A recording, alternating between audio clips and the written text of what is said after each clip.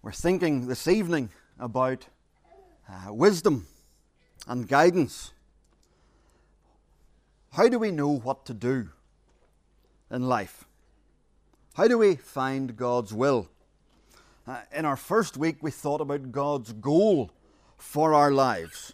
And we saw that God's goal is that we should glorify Him by knowing Him, becoming like Him, witnessing to Him, and serving and connecting in with His people, His church. So that's God's goal. So how do we know what God wants us to do for our lives? Here is what God has given us as a goal. And then we thought about how God has revealed things to us in His Word. And we thought about His Word, how it is authoritative, how it is infallible, how it is sufficient, how it is complete. It is what God has revealed to us. And we read in Deuteronomy 29:29 that the things revealed, the hidden things belong to God, but the things revealed belong to us and our children after us, that we might do them. So whenever we think of guidance, we focus particularly on the things revealed. And our question then is, how does God reveal things to us? And we thought last time about whether or not we should expect God to reveal more to us in addition to His Word. But we were reminded that if His Word is authoritative and infallible and sufficient and complete, then God is not going to reveal more to us. He has not promised to do so. And we did recognize, though, that what God may do or can do is different from what He has promised to do. And I came across a quote from Kevin DeYoung that sums this up well. So that we aren't putting a shackle on God that we shouldn't put on Him. We saw that the great reformers still allowed that in very extraordinary times and unusual circumstances, God may reveal some facts to people that they could not otherwise have known. And Kevin DeYoung says, we need to affirm on the one hand that God can still give visions or speak in extraordinary ways, though never in ways that add to or contradict the Scriptures. But on the other hand, we must recognize that these ways are rare and not to be sought out. Not to be sought out. That's one of the things that the Reformers were very clear on. Not to be sought out as God's usual means of guiding His people. So how do we find God's guidance? Well, let's consider briefly, just still by way of introduction, how we're not to do it. We could spend a whole evening on this, but we'll try not to. Well, obviously, from what I've just said, sort of expecting God to speak audibly to us. Lord, what should I do? And waiting for Him to speak is not how we're to seek guidance. Well, if God's Word is sufficient, that the man and the woman of God might be thoroughly equipped for every good work, should we just open it at random and take whatever verses come to us? Well, there's God's guidance for us. Well, that would be littered with all sorts of pitfalls, like the man who wanted to know what to do, and he opened his Bible at random and it said Judas went out and hung himself. Thought, I don't like the sound of that. So he tried again. Found another verse that said, go thou and do likewise. So, not perhaps the safest option. It's actually treating God's Word like a fortune cookie rather than, or a horoscope, rather than the intelligent Word of the living God. Sometimes Christians talk about putting out a fleece. This comes from Judges chapter 6 and verse 36 to the end, where Gideon is told by God that he is to attack the Midianites and that God will give him the victory. And Gideon, rather than obeying the clear command of God, backed by the promise of God, he says, "Oh Lord, I'm going to lay out a test." And he doubles the test.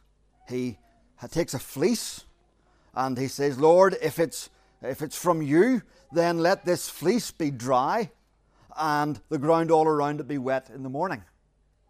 And that happened. And then, despite there being clear instruction, clear command, and a miraculous event, Gideon went for it again and said, "No, I'm really not sure, Lord.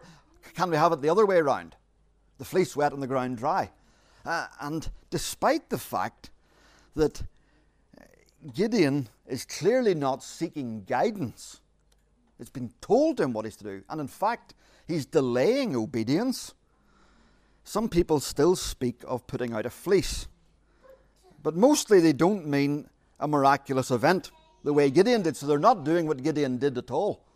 What they'll say is something maybe like, "Lord, if so-and-so rings before 9 o'clock this evening, well, I'll know that I'm to go out with them."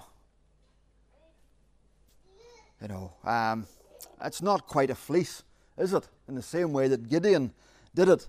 And then whenever we look at what Gideon did, we find out he shouldn't have done it. So this idea of putting out a fleece is not a biblical way to seek guidance. Sometimes people talk about open doors. Not every open door is a safe door. You imagine a man who is running through a building trying to escape, and the trying doors are all locked, and then he opens one door and it opens, he thinks, "It's an open door, I should jump through it," but it's 4 stories up. And it would have been better not going through the open door. Open doors just mean that's an open door. There's an opportunity there. It doesn't mean that we should take it. What about a view on guidance that says that, well, we must seek God's will for absolutely everything we do, right down to the very practical matters of what we have for breakfast and what we eat for dinner, because God has ordained what we should do. And some people take that sort of a view, that everything has to be carefully weighed up.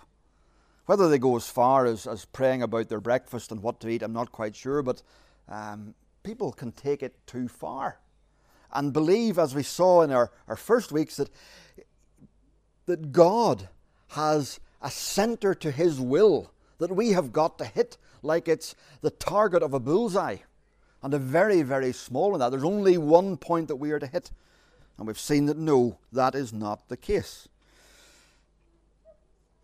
Others believe that if there's something that they wouldn't like to do, that's probably the thing that God wants them to do, and so they have a martyr complex. I suppose to be humorous, you can imagine a young fella, and there's two girls that are both interested in him, one of whom he has no interest in, and who really winds him up and really makes it hard for him to be patient. And he thinks, well, and the other one really adds to his Bible knowledge and really helps him grow as a Christian. He thinks, well, God always wants us to suffer. And so I need to take the harder path here, and I need to do this. And that's tongue-in-cheek by way of example, but sometimes people make their decisions by way of being the martyr and taking the hard option. And they view that as a way that God guides them. Surely there are better ways than this. How are we to make our decisions? Well, we need to understand the different categories that there are. And this is not complicated. There are 3 categories of decision that you have to make in life, and only 3. There are right-wrong decisions. It's either right or wrong. And that's really straightforward, because God's Word tells us what's right and what's wrong. And then there's the more complicated category of wise and foolish decisions. This is the category that once we've eradicated everything that's sinful, that still leaves us with a lot of options. But some of them are wise and some of them are foolish. A man could work as a doctor and he could work as a plumber. But God has given him excellent gifts to be a doctor, an incredible mind, wonderful, skillful hands, and the opportunity to pursue those studies. It would be wise for him to consider the gifts that God has given him. It would be foolish to squander gifts. So there's right, wrong, wise, foolish, and then the third category, Christian freedom. Christian freedom. And that's an important category for us to remember. So I should have brought a sheet of paper. So if we were to draw this, there's a great big circle. And it's all the things that are right and wrong. And we draw a circle, and it includes the things that are right. And inside the circle of all the things that are right, there's a smaller circle, like a target on a board. And that smaller circle of things that are right and that are wise. They're not foolish. But inside that, there's another circle, and it's quite big too, in many cases. It's not a tiny little point where people talk about the centre of God's will. It's a circle. Because there are many times in life when we've eliminated the things that are sinful and we've narrowed down the things that are foolish. There's still 4, 5, 6, 10, 2, 3 options, whatever number. And there's freedom. There's freedom. Or some of the decisions we make are utterly inconsequential, and there's freedom. Do you wear red socks or blue socks? Freedom. Freedom. One way I've thought of illustrating this, you go to the beach, and there's the whole length of the beach, and you want to go for a swim. And you look at the whole length of the beach, and you think, I could swim anywhere here. But there are 2 flags out. There's these flags, and they have red and yellow stripes on them. And those flags mark out where the lifeguard has said it is safe to swim between these 2 points. So there's an area that you're not to swim in. It's wrong to swim there. Inside the flags is the right place. But then you've got to ask, what's wise for me to do? The person who is a very strong swimmer might say, well, I'll swim between the flags, but I can go far out into the sea. And the person who's a weaker swimmer say, well, I'll stay between the flags, but I'll only swim around the shore where I can stand. And the person who says, well, I can't swim, will stay between the flags and just paddle at the edge of the shore. Those are wise decisions. It would be foolish for a person to say, we're allowed to swim between the flags. I can't swim very well, but I'm going to go way far out. That would be foolish. So we swim between the flags. That's wise. We swim according to our abilities. We swim between the flags. That's right. We swim according to our abilities. That's wise. Do you wear red trunks or blue trunks? Who cares? You have freedom. Freedom to wear whatever trunks you like. So, right, wrong, wise, foolish, and freedom. Now, how do we go about making decisions? Well, there's 4 factors to consider, and they fit with these.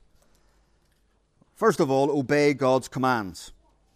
Obey God's commands. In James 1:22 we read, do not merely listen to the word and so deceive yourselves. Do what it says. In James 4:17 we read, if anyone then knows the good they ought to do and doesn't do it, it is sin for them. So there's many areas of life where God's word is crystal clear. Don't kill. Don't commit murder. Don't marry a person who isn't a Christian. Don't tell lies. So if something is right or something is wrong, there is no need to ask God for guidance. He's made it clear. He's spoken clearly. We're not to be a Gideon. Lord, could you just repeat that for me so that I can be sure that you really don't want me to do this? No, it's there in black and white. And we're to obey it. So we don't come and say to the elders, well, I know God says this, but I feel I should do that. Or I really believe God wants me to do this. No, I don't care what you really believe. We don't care what you feel. God's word says. You say, well, I know God wants me to be happy. No, that's Bobby McFerrin. Don't worry, be happy. God says, be holy. God wants us to be holy. So obey God's commands. And even as we think of the commands, we might think, well, there are only 10 commandments, and yes, there's other commands in the Bible, but those commands, as we've looked at before, those commands in the 10 commandments cover a whole wealth of things that can be derived from them. The implications of the commandments. So to look after our own lives and the lives of others is included in the commandment, thou shalt not murder. So we should drive safely. We should drive within the speed limit. We should drive within our capabilities. That's all part of that commandment. We're to obey God's commands. Someone might say, well, it doesn't say anywhere in the Bible that I'm to drive at 50 kilometers an hour. But no, it says that A, you're to obey the governing authorities, and B, that you are to not take somebody else's life. So those two things come together. Obey God's commands. Now, I just want to say a couple of things extra about this. Sometimes, on rare occasion, two commandments appear to collide. They appear to collide. So, for example, let's imagine a scenario where somebody is facing severe domestic abuse. And they know that the Bible says that God hates divorce and that divorce is wrong. And they think, well, therefore I must have to stay in these circumstances and take a beating. Absolutely not. Absolutely not. In fact, the 6th commandment comes before the 7th commandment. And the 7th commandment is about the protection of marriage, and the 6th commandment is about the protection of life. The person is to get safe. To get safe. And so, we obey God's commands, but we need to make sure that we are holding the commands together. Sometimes the mess of life means that although a command is clear, sometimes the application of it is not as clear. When somebody's lived much of life and they aren't a Christian, and then they become a Christian, and they're trying to figure out what they do. And sometimes it can be difficult. Somebody who has lived with their partner for 40 years becomes a Christian. Well, what do? They've had children together, they've had family. Should they then say, well, I'm not to marry somebody who's not a Christian? I should separate from them. That's the command is that a Christian shouldn't marry a non-Christian, but the reality is that this couple have been living as a married couple for 40 years. And it is not that they are getting married, they're simply putting things right before God, you see. So we do need a little bit of wisdom as we consider the commands, but by and large, as we consider obeying God's commands, as we are moving along as ourselves as Christians in the pathway of holiness for ourselves, obeying God's commands is crystal clear. Obey God's commands. Second, seek God's wisdom. Seek God's wisdom. We read from Proverbs 2 that we are to seek it as someone searches for hidden treasure, to look for it as silver, that we are to apply ourselves to this. For the Lord gives wisdom, and from his mouth come knowledge and understanding. And so we're to, and the chapter started off with storing up the writer's commands within us and searching out wisdom. Here's taking in God's word, meditating on it, chewing it over, and working out how it applies to our lives. Proverbs 4, 5 to 7. Get wisdom, get understanding. Do not forget my words or turn away from them. Do not forsake wisdom, and she will protect you. Love her, and she will watch over you.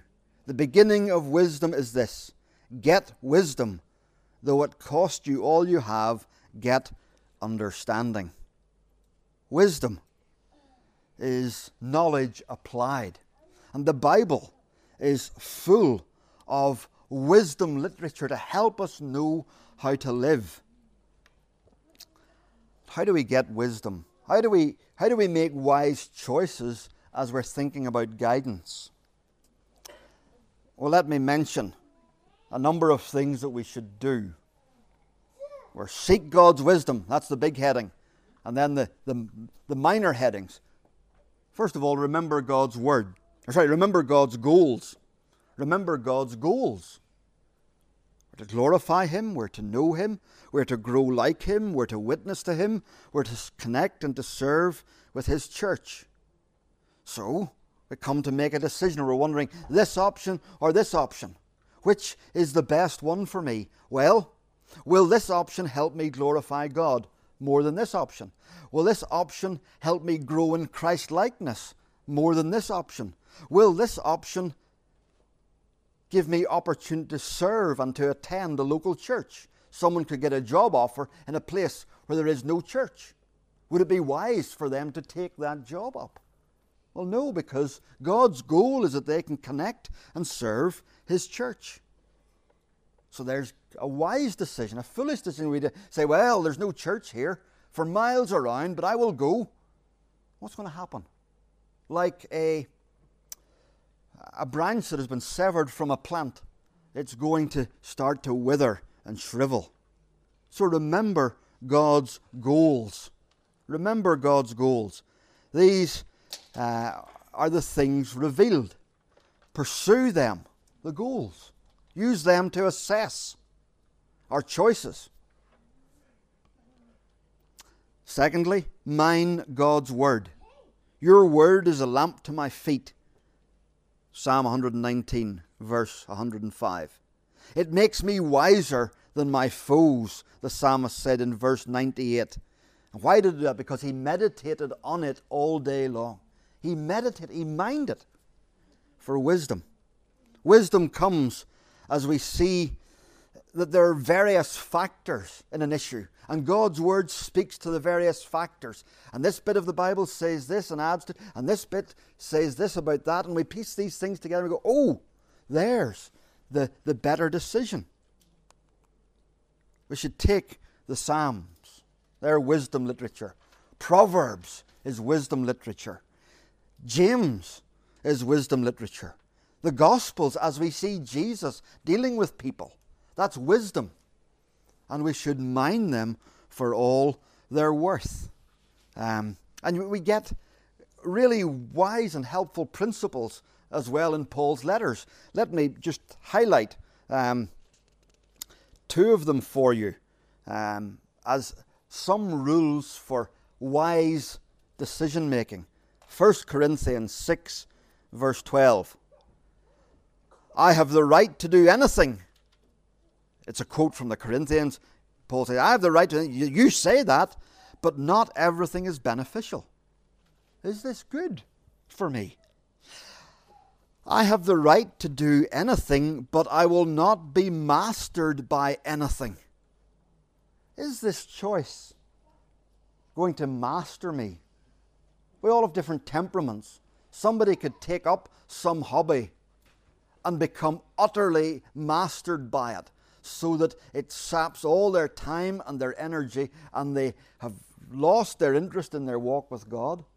Or it could be food, it could be anything, and it masters us. 1 Corinthians 10 and verse 23 and 24. There's another couple of these. Paul repeats the first one. I have a right to do anything, you say, but not everything is beneficial. And then he says it again. I have the right to do anything, you say, but not everything is constructive. No one should seek their own good, but the good of others. Wisdom. Wisdom. How is this going to not just impact me? Am I mastered by this? But am I going to lead another believer astray by doing this? Wisdom. Mind God's word. Thirdly, so remember God's goals, mind God's word, ask God's people. Thinking to yourself, well, hold on a minute, I can't make a decision until I've mind God's word. That's going to take a long time. So I've got to backlog all my decisions. That can't be. We don't have to put them off, because God has His people placed around us in His church. And we can go to them and ask them. Not simply, what do you think I should do? But What do you think from the Bible that I should do? How have you made these sorts of decisions before? Pick their brains.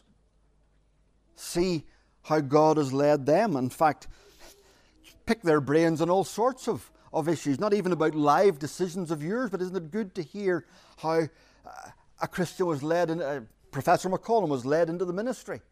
Oh, that's how God guided him. Oh, really helpful to hear that. Another Christian explaining how God guided them to do something else. It's helpful. So, ask God's people. But you need to know that there is a time to stop asking and get on with it. I have met Christians who keep asking. And they keep asking for one of two reasons. Either because they don't want to get on with doing it, or B, they haven't heard somebody say the thing that they really want to hear. And they keep asking and asking and asking, and then they find one, but every other Christian has said, no, don't do that. And then they find one who goes, oh, I think that'd be good. Oh, God has led me, they say then, to do this thing, despite the fact that everybody else has said no. I found one. Didn't ask them too much which part of the Bible, but I just asked them what they felt. No, there's a time to stop asking and just to get on with doing what God calls you to do.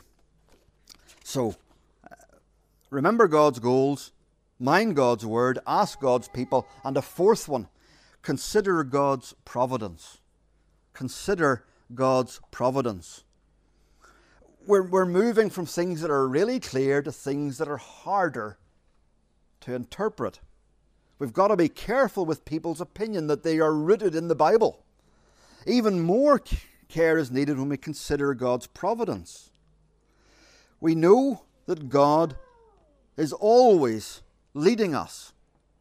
He says in Jeremiah 29, verse 11, I know the plans I have for you. All our days are written in His book before one of them came to be, Psalm 139.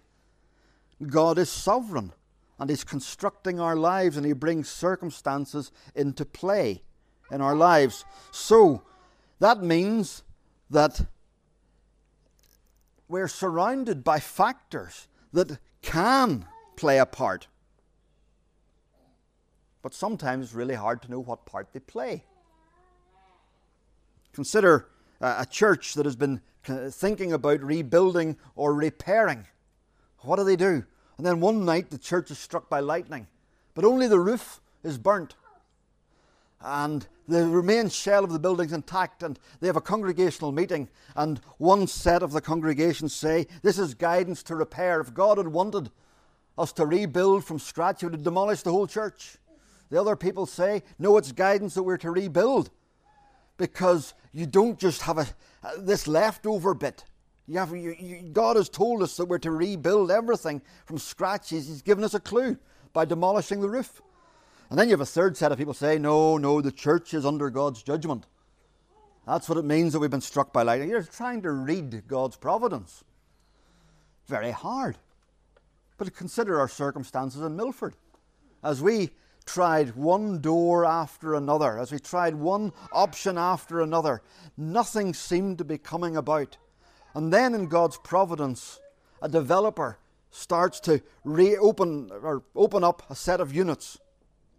And Ivan and Irene happened to meet him.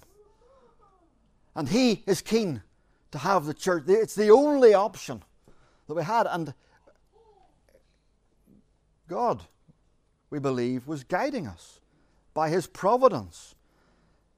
But if that was, we didn't just say, well, this is it. And there were lots of other things we could have done, but this happened providentially, and they happened to bump into Him, and that's definitely the right answer. No, all the other options had been exhausted. And this door was the one that was open for us.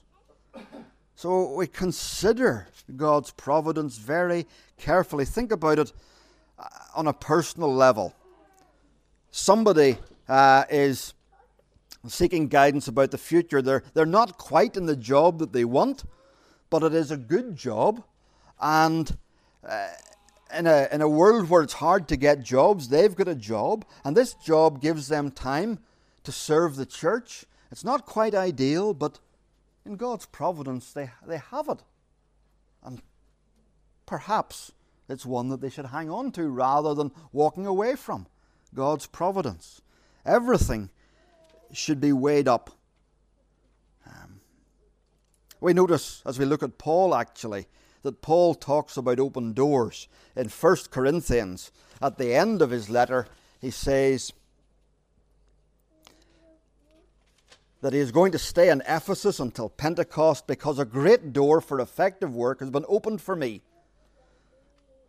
That's the end of the first letter. The beginning of the second letter, he says, now when I went to Troas to preach the gospel of Christ and found that the Lord had opened a door for me there, I had no peace of mind because I did not find my brother Titus there, so I said goodbye. Well, he had an open door. Should he have stayed? No, he weighed up all things. He didn't just take God's providence or the circumstance of an open door as being an absolute certainty that this is what he must do. An open door is simply, biblically speaking, an opportunity, not an imperative, not a command. It's an opportunity to be evaluated under the categories right or wrong, wise or foolish.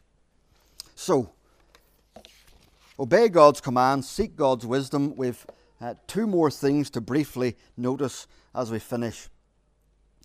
Enjoy God's generosity. Enjoy God's generosity.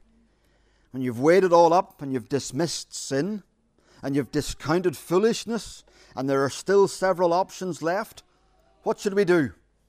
Should we be super spiritual and pray ourselves into a position where we now know this is the one thing that God wants? I'm the center of His will? No. Don't believe that's how God operates. What should you do? Enjoy God's generosity. He has left you with a range of options. He's like a father who holds out a set of lollies to his children and he says, pick one. And his daughter picks the green one. And he goes, you're wrong. You should have picked the red one and you can't have any of them now. What sort of a father? You're not in the center of my will.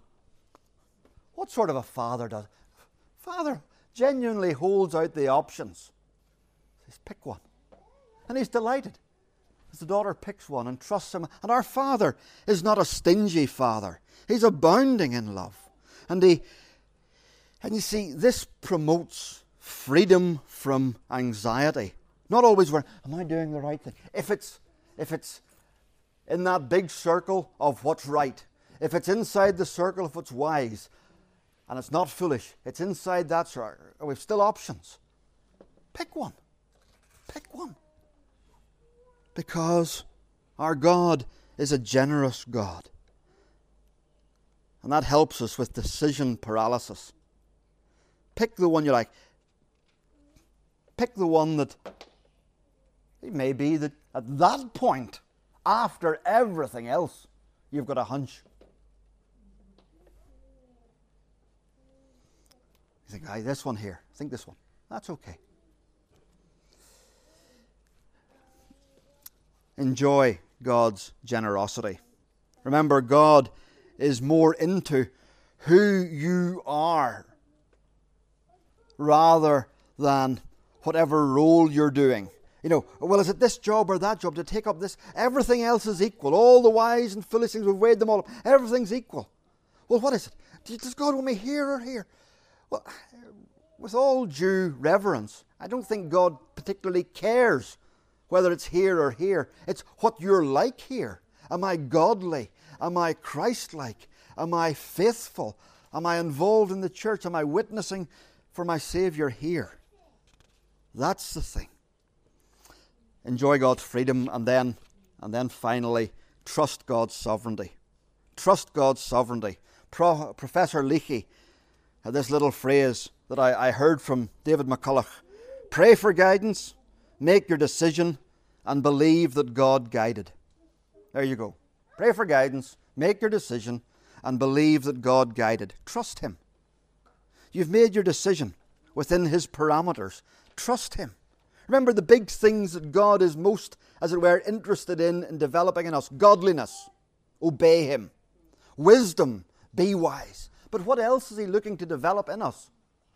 Trust. Trust. What does trust need? Trust needs us to not know everything. Trust means that we take a decision based on the limited information that we've got, as we've sought to be the best stewards of it, to make us a wise and a biblical decision. And then we trust God. We can't see it all mapped out in front of us. Those things are hidden, but we trust God with it. And that's the point. That's the whole point. Trust God. To trust God requires the unknown. To grow in trust requires going forward when we don't have all the answers, when we don't have the route map, but we've got the compass. But we know Him who is in charge. And so the key thing is to go forward. Make your decision. Pray for wisdom. Pray for guidance. Make your decision and trust Him to work it out. Kevin DeYoung, in his little book on guidance, says, if you're seeking first His kingdom and His righteousness, you will be in God's will. So just go out and do something. You're seeking first His kingdom and His righteousness. You will be in God's will. So just go out and do something. Love Him, seek His kingdom, trust Him. Amen. If you're able, let's stand as we come to God in prayer.